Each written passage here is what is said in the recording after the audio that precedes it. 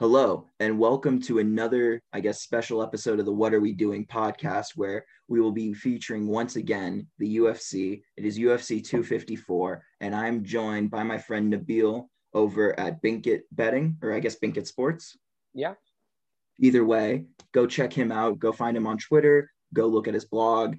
Dude's got great bets, and he's also probably one of the most informed UFC people that I know out there. So, Nabil, before we get into the main card for 254, the shocking news today of Leon Edwards being kicked out of the welterweight division due to inactivity, if you will.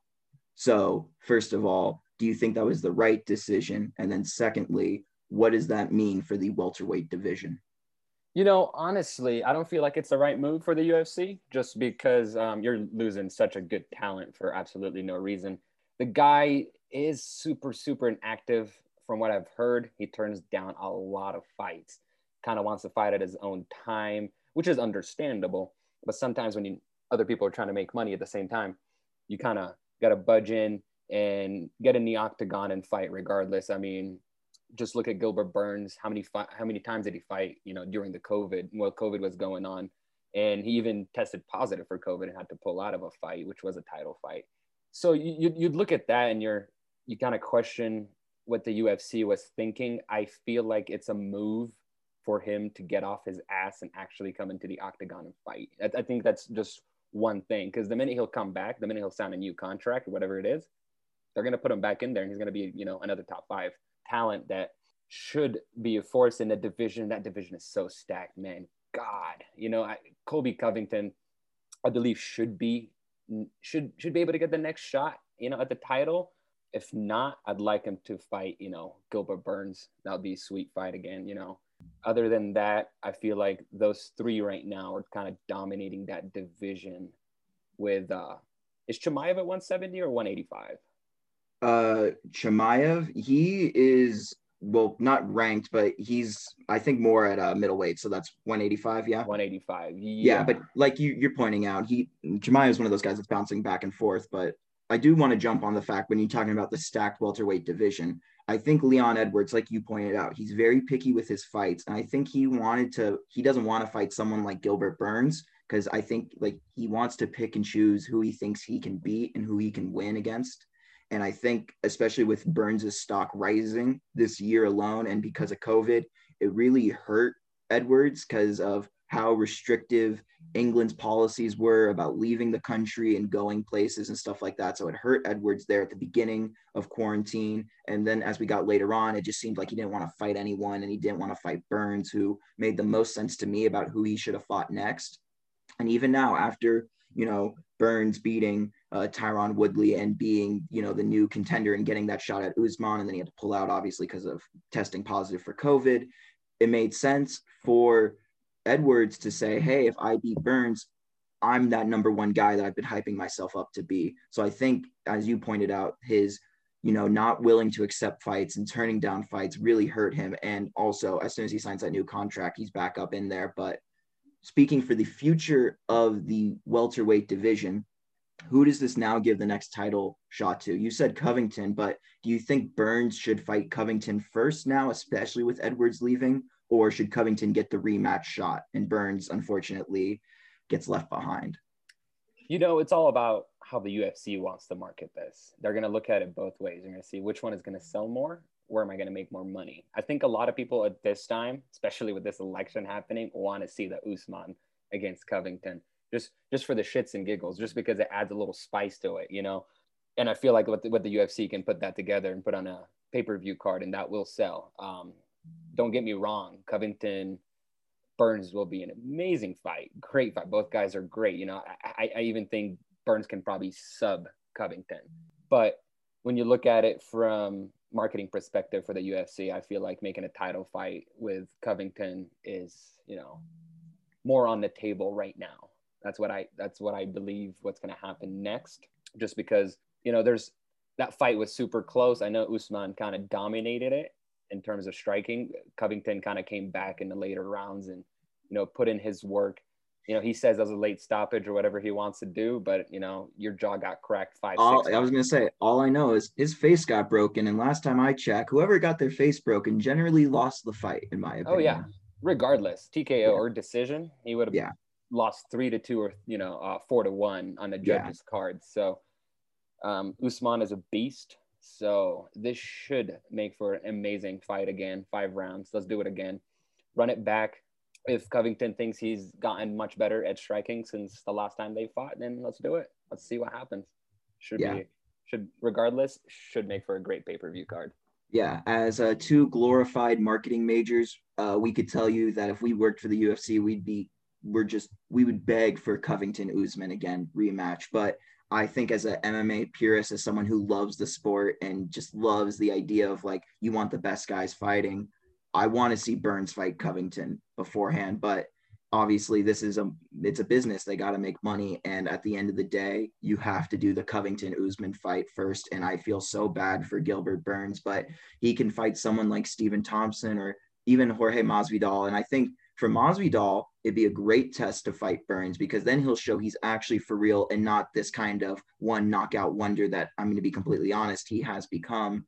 I was very big on Masvidal's stock once he knocked out Ben Askren. I was like, this is going to be the guy. I'm hyped up about him. But I think in recent fights, it's kind of shown that he's not ready to step up to that next level yet, that he still is the guy that, is the backstreet brawler. And he has that, thing.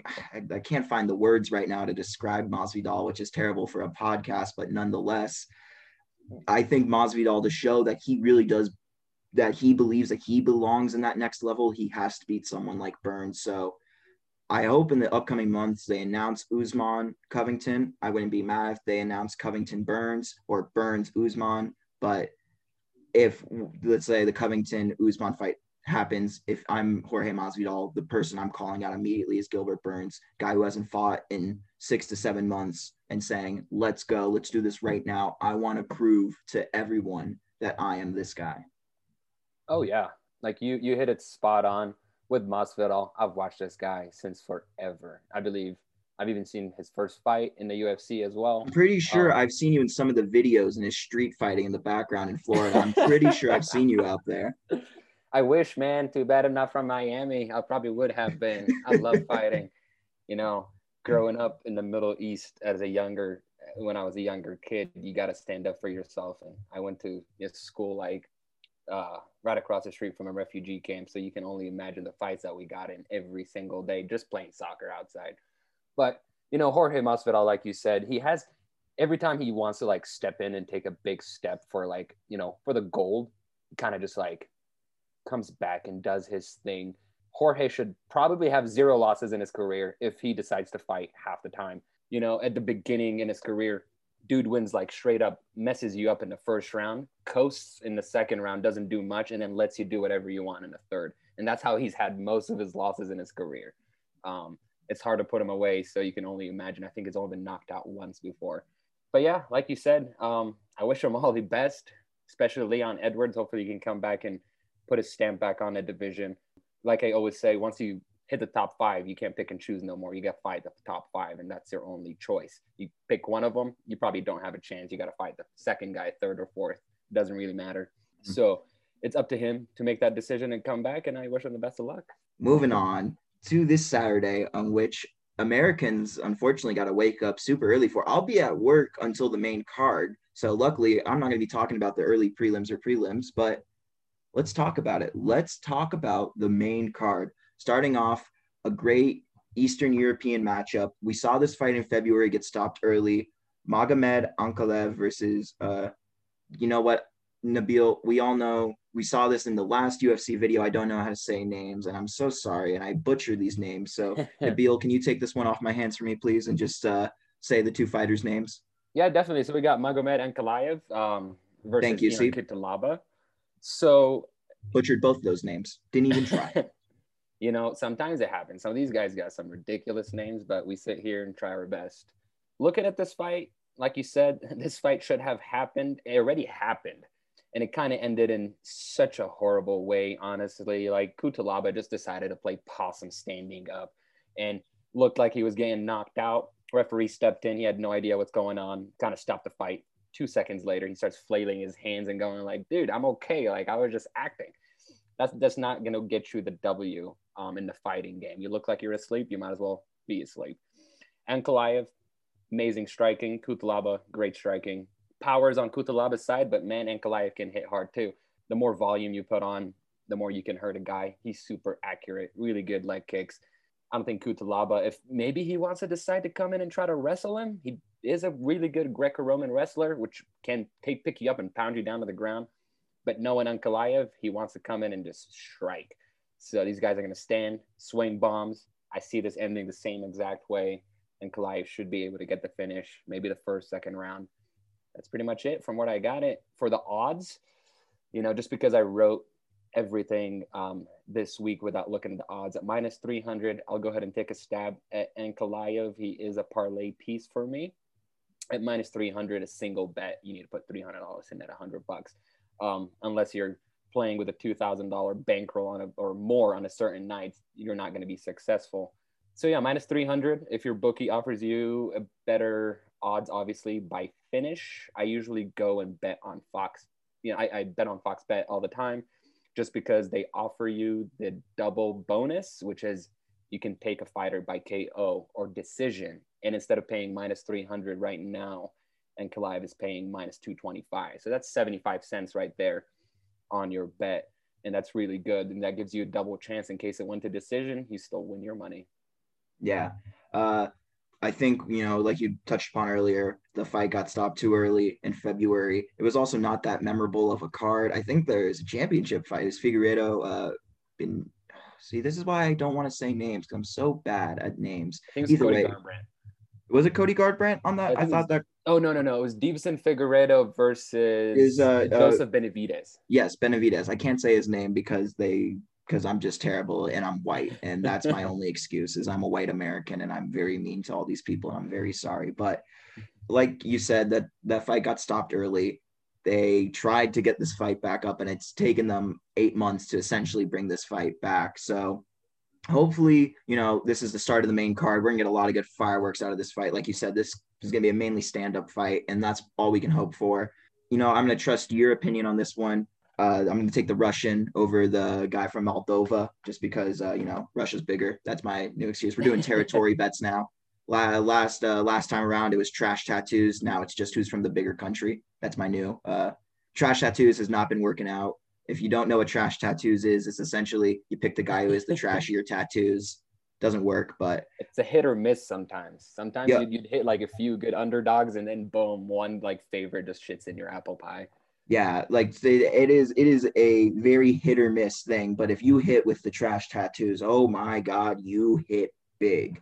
But moving on to a fight where I don't know if there are many trash tattoos, the Lauren Murphy versus Lilia Shakarova. You got some trash tattoos at Lauren Murphy, baby.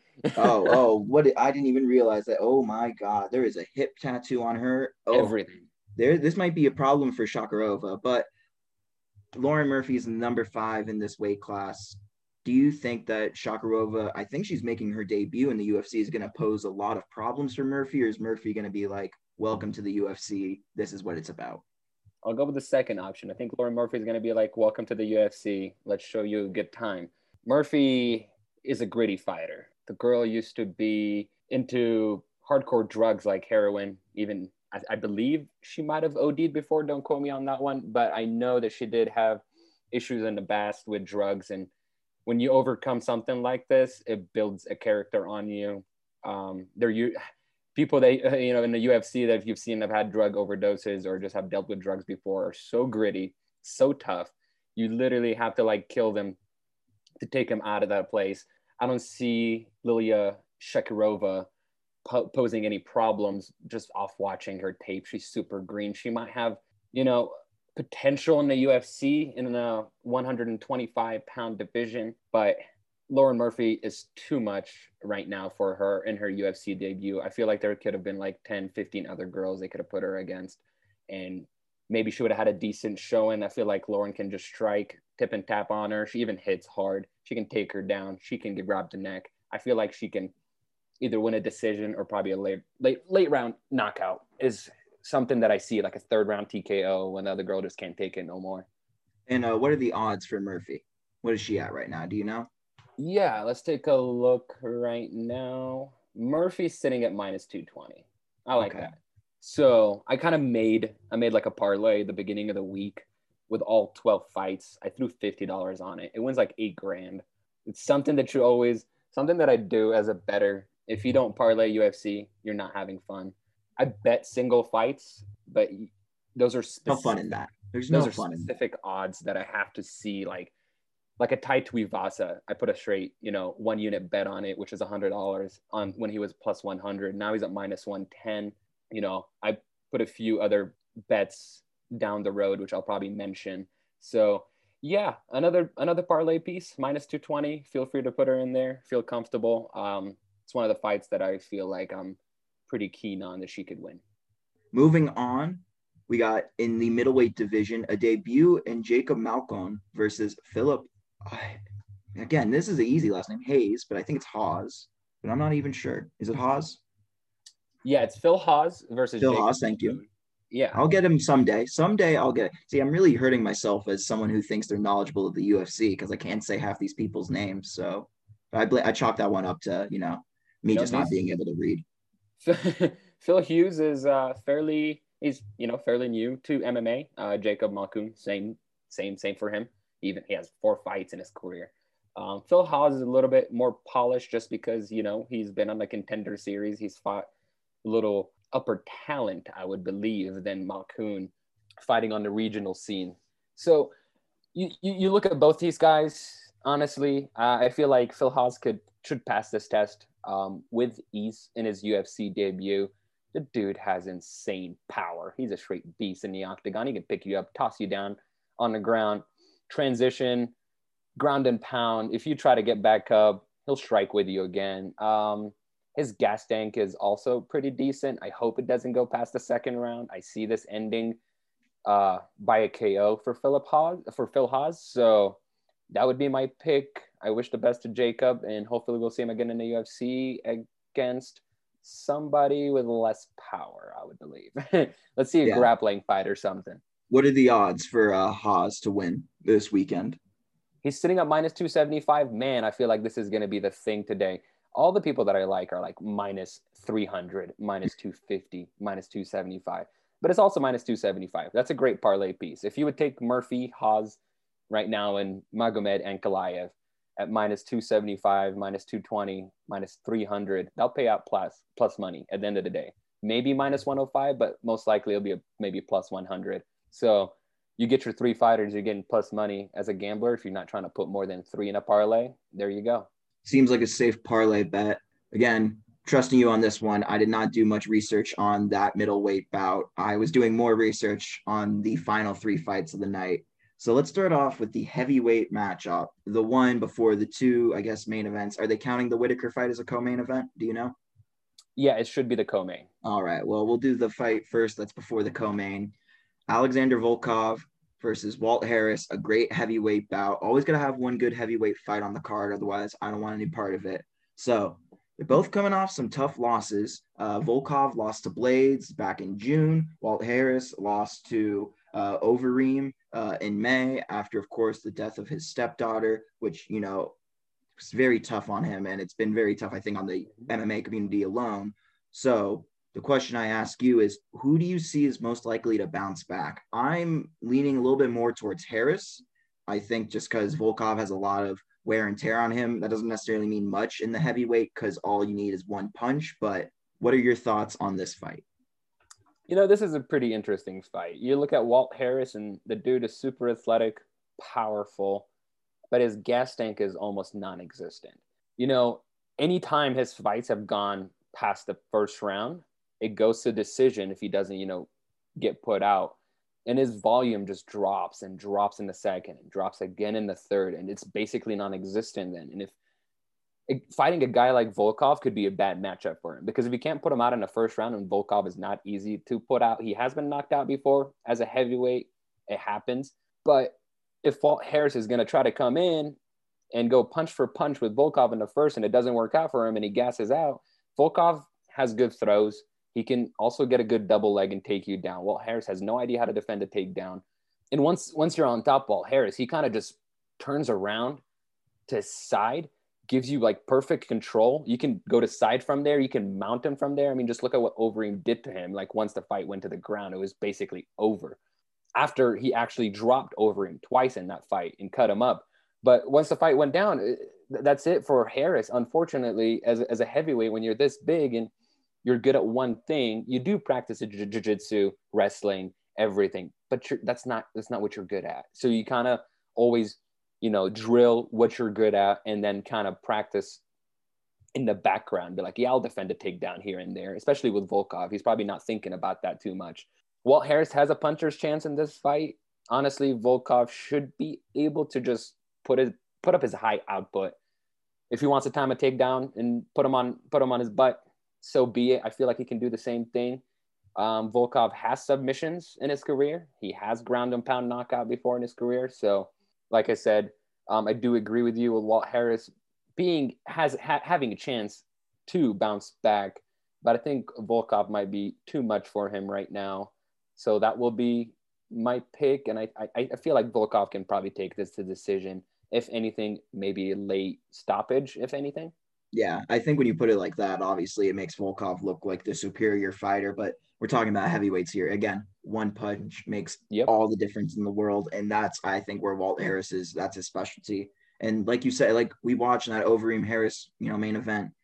Harris won that first round. He looked good, but like you said, once Overeem took it to the ground, Harris doesn't know what he's doing down there, and you make a valid point with that. So that's why, I'm not going to welch on my pick of Harris. I like Harris, getting that early punches in and just going for a insane, stupid barrage on Volkov. I think he's going to try to punch his way to a win in the first round. But for people that are worried that this is going to go past the second round in terms of betting, if Volkov survives the first round, just looking at Walt Harris's career, especially in the UFC, he's only won 2 fights in the UFC that have gone past the first round. So, and we're talking about a dude who's got 13 wins, and in the UFC, he's got only 1, 2, 3, 4, 5, 6.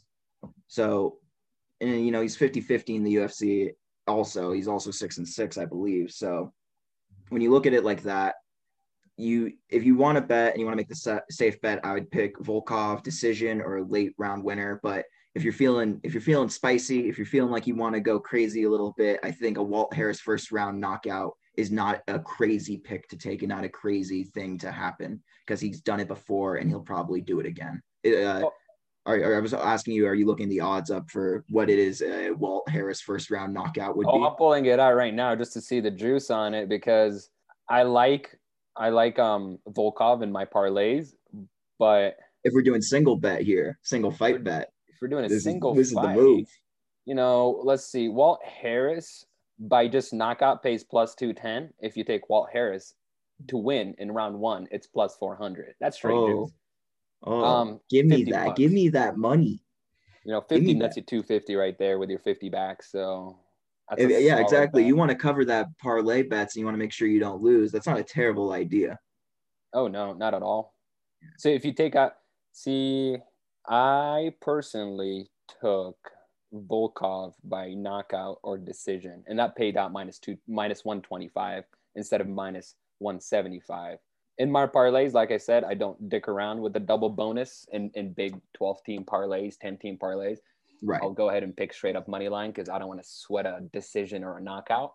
No one ever wants to do that. I don't like doing that. Trust me, I have gone all the way till the main event. Last week, I had an 11-team parlay. I was 10 out of 10.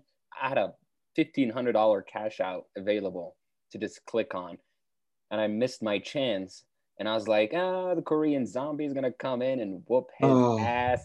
And then the first round started, and I saw that money basically disappear 100 at a. So after the first round ended, I was being offered a $1,500 cash out, and that dropped to like $350. Oh. And I was like, fuck. And that's what I knew. I was like, maybe he'll do it again in the second. Maybe he'll do it in the third. Maybe he'll do it in the fourth. Man, he got fucked up all 5 rounds, and I was completely wrong. I lost I think I texted you. I was like, I lost a 5G parlay, you know? Should have taken $1,000, but hey, if you're not going for it, you're not having fun. I probably would have had more fun, cashing out a G, but Yeah. Well, looking at it right speaking now, I'm like, speaking of that fight, before we get to, I guess, what would be another title contender fight with Whitaker and Cannonier, looking at Brian Ortega, wow, I was impressed. That was, I think, the best I've seen Brian Ortega. He's been a little bit down, especially with his fights against Max Holloway, and Holloway just absolutely dominating him. This looks like amazing Brian Ortega. I dude, for a mean, second, I was like, did Ortega fly to fucking Hawaii and try to get some lessons from Max Holloway? Because he was looking sharp. I I mean, had those never seen a punches. performance like that. No, ever. I mean, look, in my blog, I even wrote about it. My first sentence about this fight was like, I really hope Brian Ortega's striking has gotten a lot better. And holy shit, what the fuck has happened in those last 2 years is insane. I feel like Yeah. this is a completely different human being.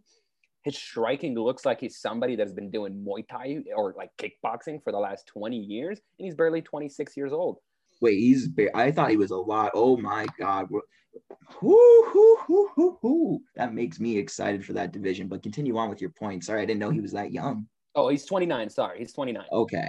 That Last makes time me I a remember. little less And excited. yeah, Still. 29. Dude, this is your prime. So Yeah. UFC fighters, throughout my whole life of watching UFC, guys are so, like, you'll see guys that are 21, 22, 23, 24 that are really, really good. But you're like, man, if this guy fights like Jose Aldo, like he'll get his ass whooped, for example, like at the time. But now you look at it and you're like, these guys progress year by year, fight by fight. You're like, man, the coaches out there are ridiculous. The game planning out there is so good at some gyms that it's not even funny. And then you look at it and you're like, how could Brian Ortega go from the guy that fought Max Holloway to the guy that fought Korean Zombie, and he just looks like a 360 degrees different, not 180, not 90, 360. He's not the same fighter. He didn't even go for his BS like guillotines. He didn't go for his BS like sorry, I'm not calling BS, but like fluky submissions that he's been getting in his career. Don't get me wrong, he's amazing at them. You need to be good to get those submissions. You need to have a grip from hell to get that squeeze. So at that time, you're looking at it. And I think it adds a lot of intrigue to the featherweight division. I was one of the people that was really adamant about Holloway fighting Volkanovski again. I thought they needed to run that back after this last title fight, but obviously this fight last weekend, it was a championship, I guess, decider fight, and I think Ortega proved that he deserves a title shot now, and I'm just excited for that. If this is the Ortega that we're getting for the future, and to reinvent himself like that makes me excited. But speaking of guys moving up the weight class, we're going to jump back to middleweight. 1v2, Robert Whitaker, Jared Cannonier, the guy that gets to fight Israel Adesanya next. What I find very interesting about Cannonier is that the last two fights he lost were to the guys who fought for the light heavyweight title. So, and he's been, since cutting weight and going down to middleweight, been won his last three fights, beat guys like Anderson Silva. He's there. So I guess the question I pose to you is that does Robert Whitaker, is he still that guy? Is he still the top dog and he's got to prove himself when he beats Israel Adesanya, or is the fresh blood really going to make the difference in this fight?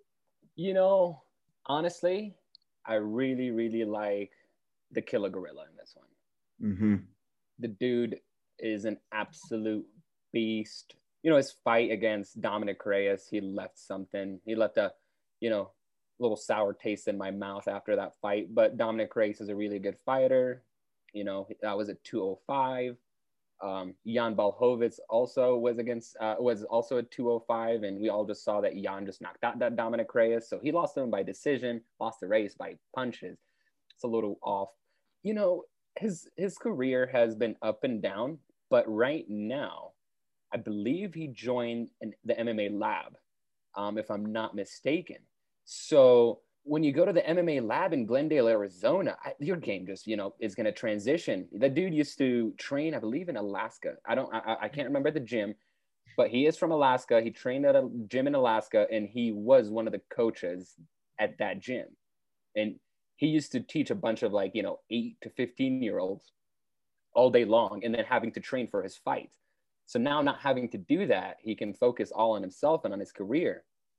And the guy shows it right after, knocked out David Branch. Anderson Silva just kind of knocked out himself via leg kicks. He just broke his kick. He just broke his leg on the Killer Gorilla. Yeah. So you can only imagine how hard this dude is. Jack Hermansson just quit in the second round. He was too powerful for him. He had nothing for him at the end of the day. He knew he was going to lose that fight. And now you get Robert Whittaker. And holy shit, this man has taken way too much damage for my likings. Honestly, way too much damage. Just let's look at this. Robert Whittaker got slapped by Israel Adesanya, right? Yeah. In the second round, he took way too much damage. Darren Till dropped him, put some damage on him, although he won that fight. Yoel Romero, they fought twice. I think Yoel won both of those fights. Just saying. Maybe the second one, I feel like he won the first one. The second one was close.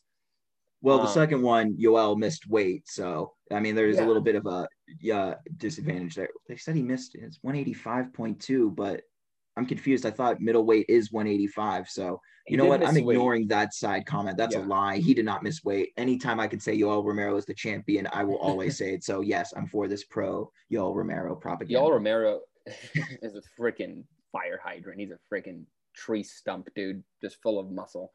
But Robert Whittaker did not take, what is it? They fought in July. Oh my God. Dude, his last fight was in July. Prior to that, he got knocked out in 2019 in October. So it's been a year since he got knocked out by Israel Adesanya and gotten almost his ass whooped by Darren Till. Don't get me wrong. Bobby Knuckles is a great fighter. He was the champ, big guy, strong, smart. But the damage that he's taken, like I would say it again, it's too much. And now he's making a turnaround quickly right after that against the Killer Gorilla.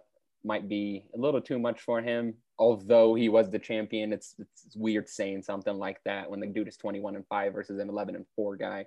But they have been going in different trajectories, and looking at Jared Cannonier, I feel like he can put his stamp on the division and try to elevate himself by beating Whittaker and maybe hoping for a title shot. I don't think he'll get one, but he'll be at least next in line. Yeah, I was going to ask you before we get on who do you like on betting wise. Is there any reason to worry about Whittaker being 7 years younger than Cannonier? And also, you brought up fighting last. The last time Cannonier fought, it was actually my 20th birthday. So it's been essentially a year and a half since Cannonier has fought.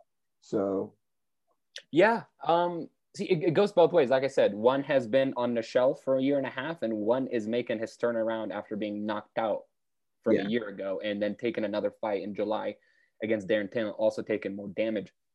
The age difference is, you are 100% correct, but look at the 26 fights for Robert Whittaker at 29 years old versus 15 fights at 37 years old for Jared Cannonier.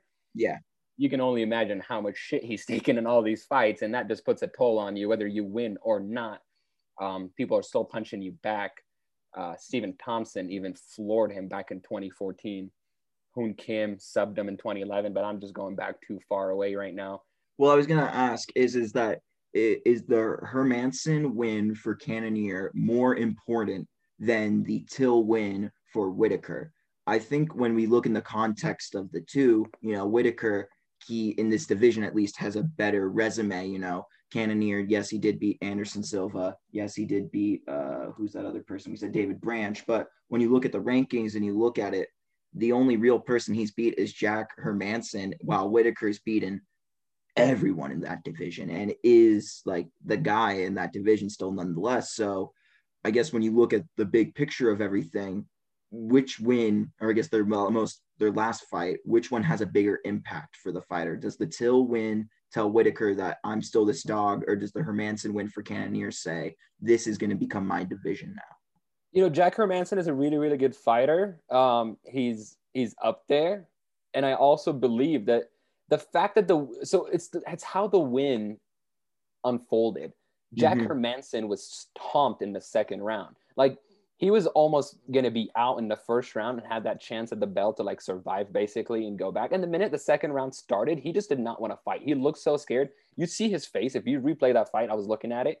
When he was sitting down talking to his coach, he was looking straight in front of him at Jared Cannonier with so much fear. It was like you're looking at like a bison that is about to run you over basically. And the minute he stood up, he stared at the ground and he came back forward. They tapped their hands and he hit him with 2 punches and he fell down on the ground and he said, I don't want to do this no more. Yeah. So he hit him with an uppercut and blasted him on the ground, and that was it. On the other side, you got Robert Whitaker versus Darren Till, and that fight was awful in the first round. Second round was good. Third round was all Till. And the fact that I felt like it was a split decision for Robert Whitaker, but hey, I'm not a judge. So yeah, I think that Hermansson win for Jared Cannonier plays a much bigger role for it's just because, you know, you come out a knockout of Anderson Silva and Hermansson, that's 2 back-to-back KOs, your momentum is on your side versus Robert Whitaker got knocked out silly against Israel Adesanya. And then he goes against Darren Till and doesn't have his best fight. So it just shows you that like he's going down while the other guy's going up. Yes, I agree with that. And now for your specialty, the betting corner, who do you got and who do you like on these odds and betting wise? I guess, is Cannonier? I don't think Cannonier's the favorite, but do you like him as the dog pick, if you will? Yeah, right now, Jared Cannonier was a little bit of an underdog earlier, but right now it's sitting at minus 112 a piece. I'll go ahead and juice it up and take him by knockout or decision. It pays out plus 125 on Fox Bet. So yeah, that'd probably be my bet, honestly, to not, sway the viewers away from this. I will tell you, I do not have this fight in any of my parlays. None. Zero. I wouldn't put this fight on my parlays either. I agree with that 100%. It's too close to even think about it. You want to make it juicy? Maybe take Jared Cannonier and Walt Harris to win by first round knockout and parlay that. Throw $10. I'll probably net you like $250. I mean, if you got money, do it. Why not? Yeah. If you just look, I blow like $5-10 on stupid stuff every single like hour betting, basically.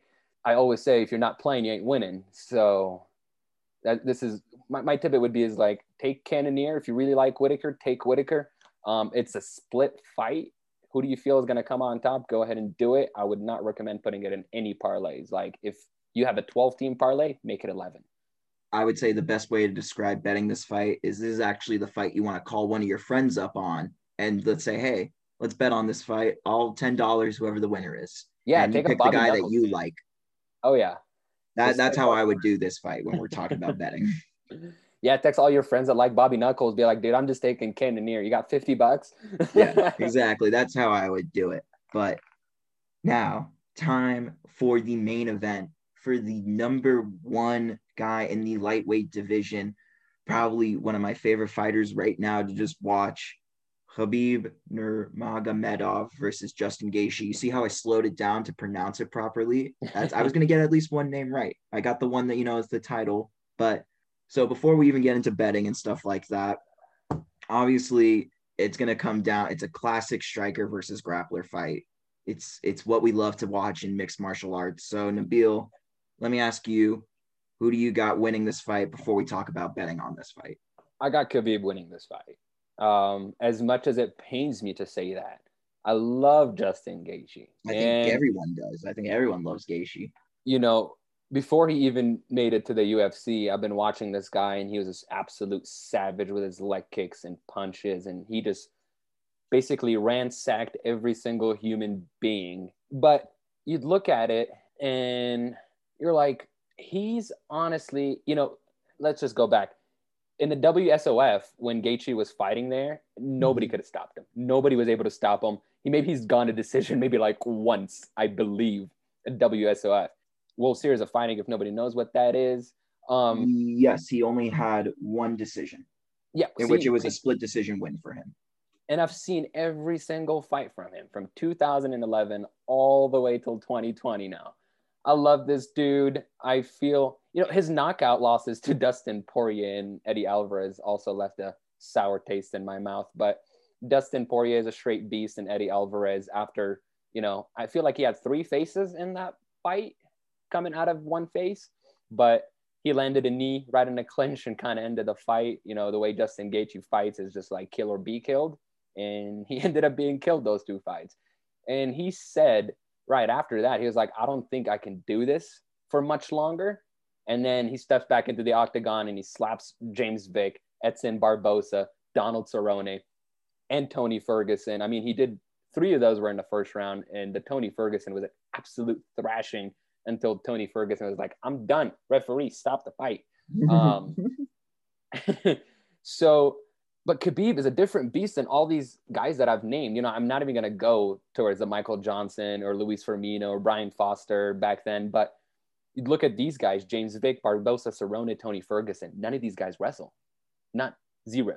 They have no idea what a takedown is. Okay, maybe Donald Cerrone has an idea what a takedown is, but he rarely goes for it. Tony Ferguson usually relies on you to take him down or drop him to sub you from bottom.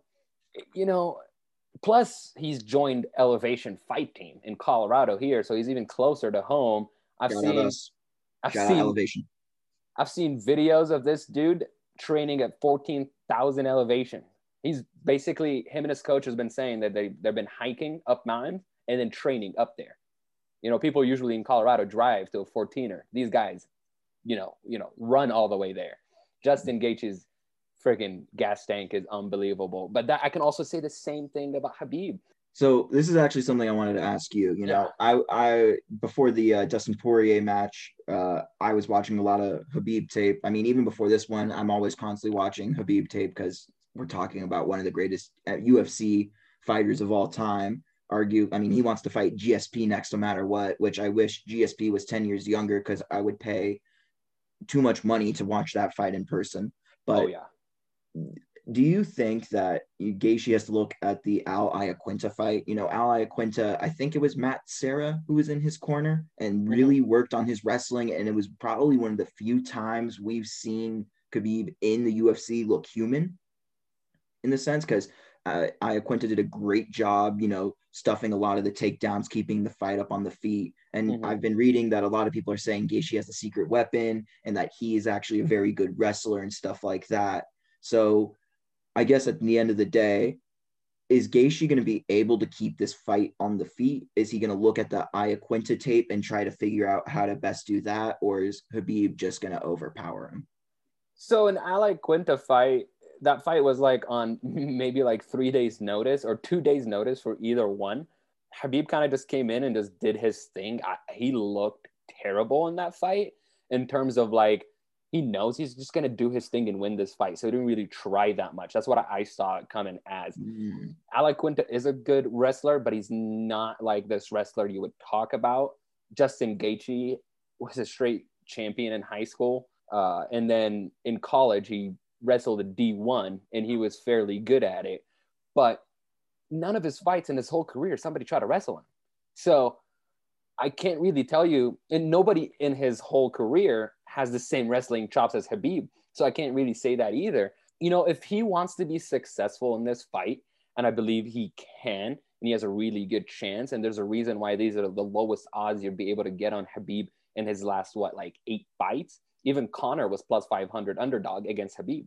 Yeah. So you look at it that way, and if he can land those vicious leg kicks on Khabib from the beginning, oh man, this is going to be a completely different fight. Because Khabib's leg is not, or they're not invincible. Nobody has kicked them before. So imagine being kicked by a mule basically now in Justin Gaethje, because that dude kicks like a horse. I just want to know what is that going to do to Khabib's legs? Are the leg kicks going to even land, or is he just going to be able to take him down right at the beginning? This fight is ridiculous to call.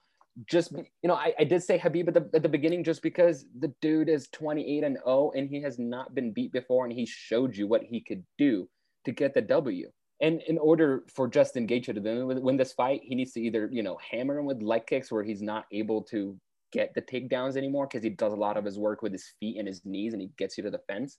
If he can stay away from the fence, avoid the leg kicks, get his takedowns, Khabib will win this obviously handedly. Justin Gaethje, if he lands his leg kicks, avoids the fence, stand in the pocket and try to strike with him and defend takedowns, he'll also win this fight handedly. So this is why I'm having a strong, like, I'm having a bad time trying to have like an official pick, although I did already make it official with Khabib. But But not an official better's pick is a better way of putting it. yeah, in terms of just a prediction, I'll go with Khabib to win. This is another fight that I do not have in all of my parlays.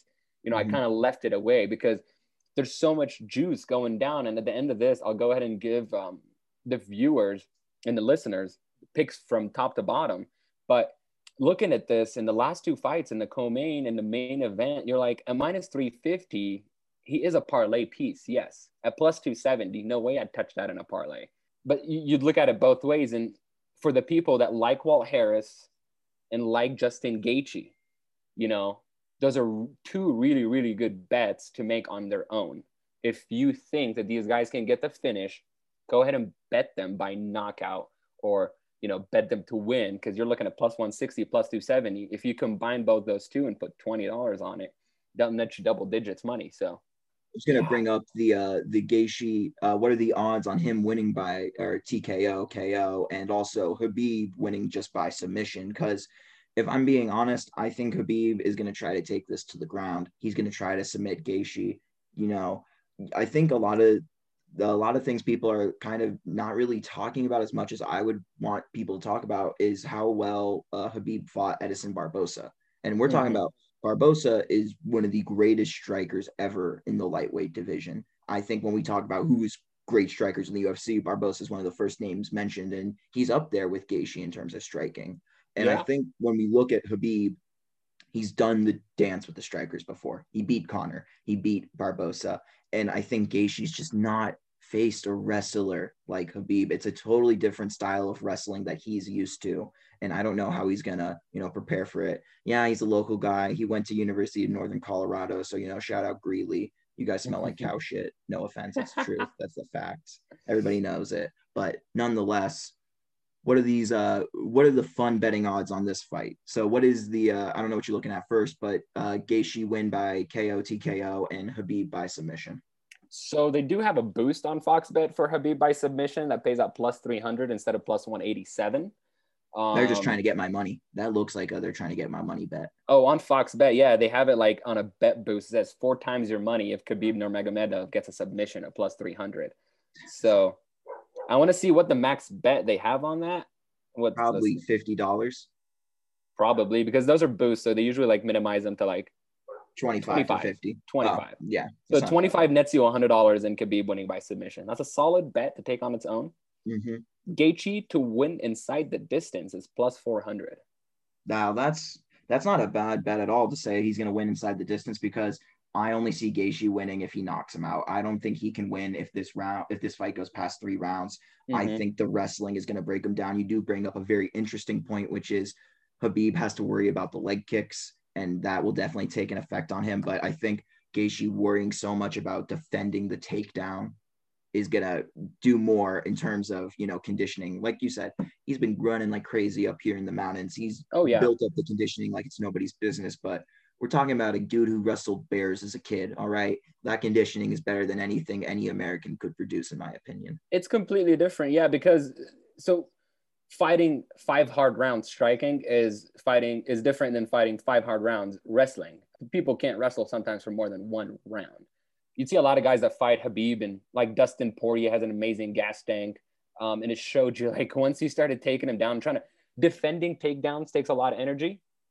Standing up after being taken down takes a lot of energy. You know, as much as energy Justin Gaethje has, I think he'll zap it out of him in the 3rd round. So if this goes, like you said, you know, past the 3rd, it's Khabib all the way from there. So either if he wants to sub him, I think he can get it.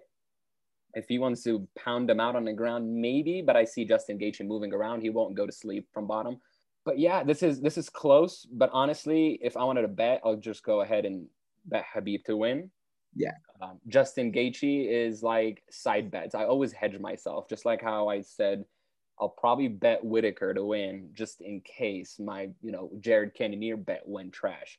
So I usually have a lot of hedge parlays going from top to bottom just in case, because you never know what happens. Any fight that goes to the judge's decision and they're like, oh, this guy won 30-27. Well, this dude did not land more than 3 punches, sir. How did he win? So maybe one day we'll have good judging in the UFC. One day. Like we just need a computer. Maybe. Just get a computer that studies the fight, the output done by each fighter, the damage received by each fighter, the control time by each fighter. Sometimes judges don't give a shit about takedowns. Well, this guy got like 6 takedowns and landed 20 significant strikes, but the other dude landed 40 significant strikes and defended like 4 takedowns. Yeah. And then they give the other guy the win. I'm like, okay, well, one dude worked way harder than the other. Yeah. But maybe just like baseball, maybe if we can have a computer do the strike zone from now on, I think you'd have a much less cheesy game is what I would say.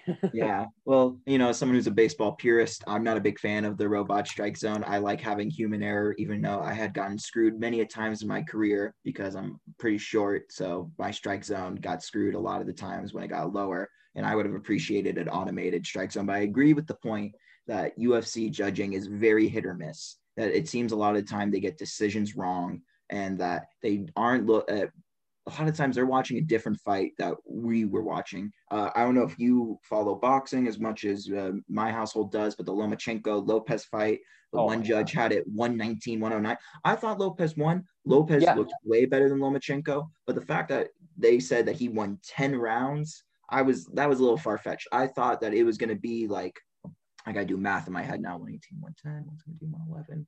Like, most 115, 113, 116, 112. And so, I saw like 8. I saw like, what was it? 7 rounds to 3. Yeah. I think it was 7 rounds to 3. I think Lomachenko took Lopez way too lightly coming into that game. He stole a lot of money from me.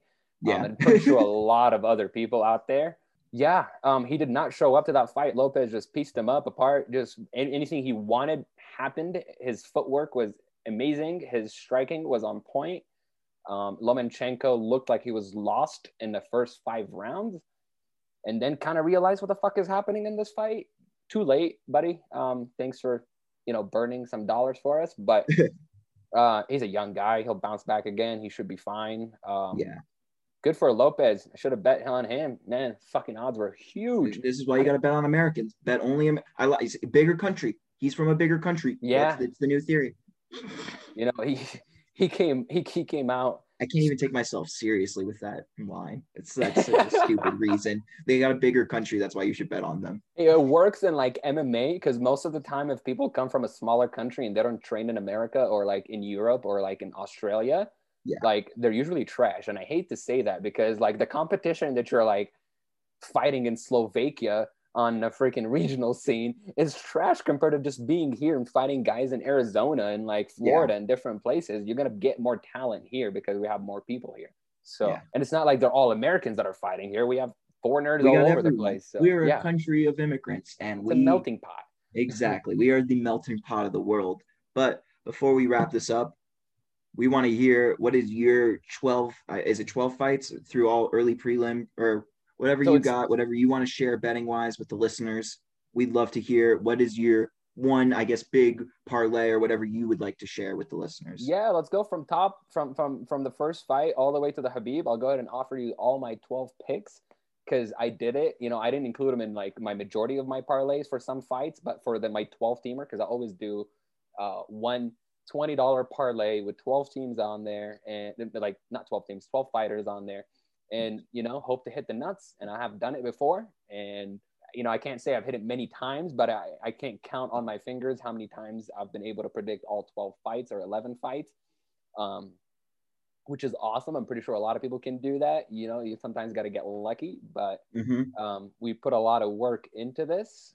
So let me first start with the first fight. I like Joel Alvarez to win by submission or decision. Second fight, I like Casey Kenny to win by decision or however you'd like if you want to bet. Is there did they get rid of the women's fight, the Leon Jojua Miranda Maverick fight? I'm not sure. I haven't seen anything about that, but I'll offer my pick and I'll take Maverick by decision or submission. Because you want to know why I'm picking Maverick also? Alliteration name. Oh, that's for our people that listen to the Fantasy Football Podcast. We went on a rant about you should only draft people with alliteration because they're just better. Miranda Maverick, Another alliteration hit right there. But Nabil, sorry for interrupting you. Oh, you're good. Going on, Casey Kenny. Yeah, so we go from Casey Kenny by decision to Maverick by decision or submission. I like Dan Un Jung to win by finish against Sam Alvey because Smile and Sam should not be fighting no more.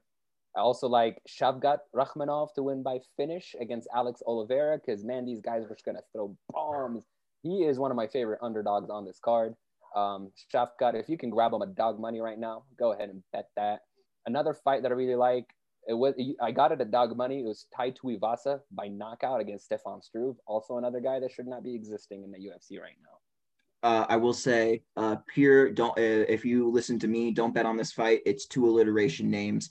If you really want to bet on this, look for the trashier tattoo or who lives in the larger country. Otherwise, I would stay away. Also, because it's just a heavyweight fight. But you like Tuivasa. But you like Tuivasa, so I like Tuivasa. Yeah, I mean, Tuivasa comes from Australia or New Zealand. Stefan Struve comes from the Netherlands. Oh, well, we hate the Dutch here. Shout out Austin Powers. So we got to go with Tai Tuivasa. He also got the trashy tattoos. He got one that goes all the way from his thighs to his like upper belly. And then this is my guy. That's pure trash. You know Mark Hunt, right? Yeah, I love Mark Hunt. That's his baby boy. Not his son, but just like how Chase Hooper has become Ben Askren's baby boy, which kills me a little bit on the inside because I don't like Askren that much, but I love Hooper. Oh yeah, and Tai Tuivasa is his main sparring partner for like many years before Mark Hunt, retired. You could if you'd see him, you put them together, you're like, yep. He's also, I think Tai Tuivasa is married to Tyson Pedro's sister, so they got a whole thing going on, and like he's got it all going on for himself. Got it all going on. And the alliteration name. He's got everything going for him, to be completely honest. Oh yeah, everything is going straight for that bet. If you can get him a plus 100, go in and hammer that. Move on to the main card right now with the bets. I like Magomed Ankalaev to get the finish. Lauren Murphy to win by decision or late round finish. Phil Haas to win by KO or decision. I really see ending inside the distance. And then we go to the last 3 fights. Volkov by decision or late round ground and pound. Cannonier by decision or KO. And then Khabib by decision or submission because that dude is a straight beast. But that wraps up my 12 fights. Once again, this has been awesome. I love talking about fights.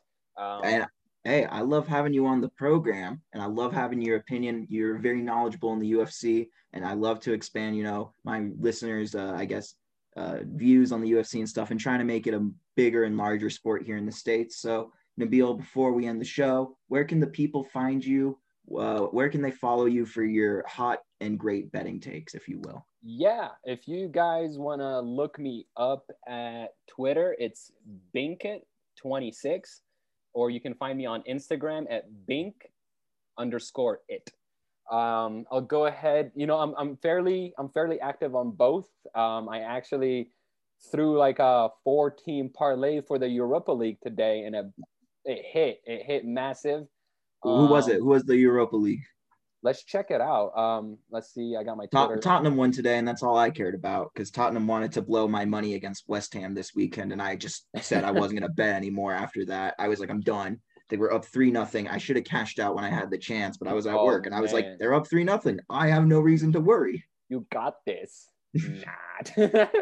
Yeah, so I have to take a little bit of a break from betting. I mean, I say that I might bet, honestly, Saturday. Probably I won't, but yeah. But how did your Europa League parlay go? Dude, that Europa League was Hoffenheim, Tottenham, Leicester City, and Villarreal, and they all smashed. I mean, that game, I think Hoffenheim, Tottenham, and Leicester were straight good. The Villarreal game, they were up 2-0. Then that game was 2-2. Then it was 3-2. Then it was 3-3. And then it was 4-3. And then it was 5-3. And I'm like, come on, please give it to me. And I'm like, this is the last, leg of my parlay. I'm like, they're not even offering me a cash out. And I had $300 on that parlay. And I'm like, give me something. I want something back. And I'm just sitting here sweating, no cash outs whatsoever. I had another parlay with those 4. Let me pull it out real quick, man. That was nuts. It paid out 20-1. I had $50 on it, and that netted like 500. Let's see what it was. So it was Villarreal, Tottenham, Maccabi Tel Aviv, Leicester City, Hoffenheim, AC Milan, and then Braga. So nice. Dude, it was a 7-teamer, paid 20-1. That was 500. What was it? 50 to win 550. The other one was 300 to win. I think it was 725 with your money back. Dude, it's been great. Betting is always awesome. I cannot say how many times I have bet on third-party websites before this shit became legal and never saw my money. So I am very happy that DraftKings, Fox Bet, freaking Everything is FanDuel, legal out here. everything is freaking legal. It's a happy time for me, man. You know, I lost my job back in March. I was furloughed like freaking 2 weeks into the COVID thing hitting. My job required a lot of meeting people and doing meetings and stuff like this. So I was basically furloughed right away. And then till today, I'm still furloughed. I'm technically like with the company, but they don't want me to work. So betting is my avenue to make an income. It works. I have been successful at it. I always tell people, do not gamble money you do not have. Yeah. Just because. I want to put up a nice big disclaimer. Sorry to be, I just want to Oh, you're say, good. don't have betting as an income. It is a very dangerous game to play. Do not, Nabil's success is different from everybody else's. I will vouch for that. You will win money. I have won money. I am positive right now in my betting since I turned 21, but it's not the best way to have a source of income, but it is fun to do and we like to do it. I like to do it, even though I just said that I was, pissed off about it all. But Nabil, thank you so much for joining me once again. I love talking to you about UFC. You're great. You give great insight and everything. We already shouted you out. We know where the people can find you. So thank you again for listening. Nabil, any last things to say to the listeners? We can just tell them that they suck, and that's okay with me, to be completely Honestly, honest. no, just bet responsibly. Go ahead and hit me up on friggin' Twitter if I made a mistake, or not even. Just go, let's go ahead and conversate on Twitter. Hit me up. Send me a DM on Instagram. I always offer free picks. You want soccer, football, whatever it is, just shoot me a message. I'm always happy to help. Like I said, I do this for a living, so I put my actual hard-earned money in the past into betting now. So I'm not here just, blabbing information out and not putting a dollar on it.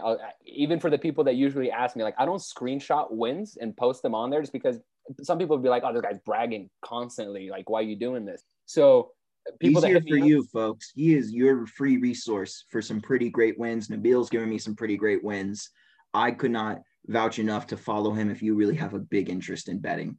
So definitely shoot me a message. Let's conversate on social media and win all together. I mean, yeah, this is how it usually happens. We all win together. We lose together. This is life. bad boys for life. Oh yeah, if What? you want to nag too, I'm always willing to listen. If you Yeah. want to cry about your bets, because I do that too, hit me up. Let me know. We'll cry together. Yep.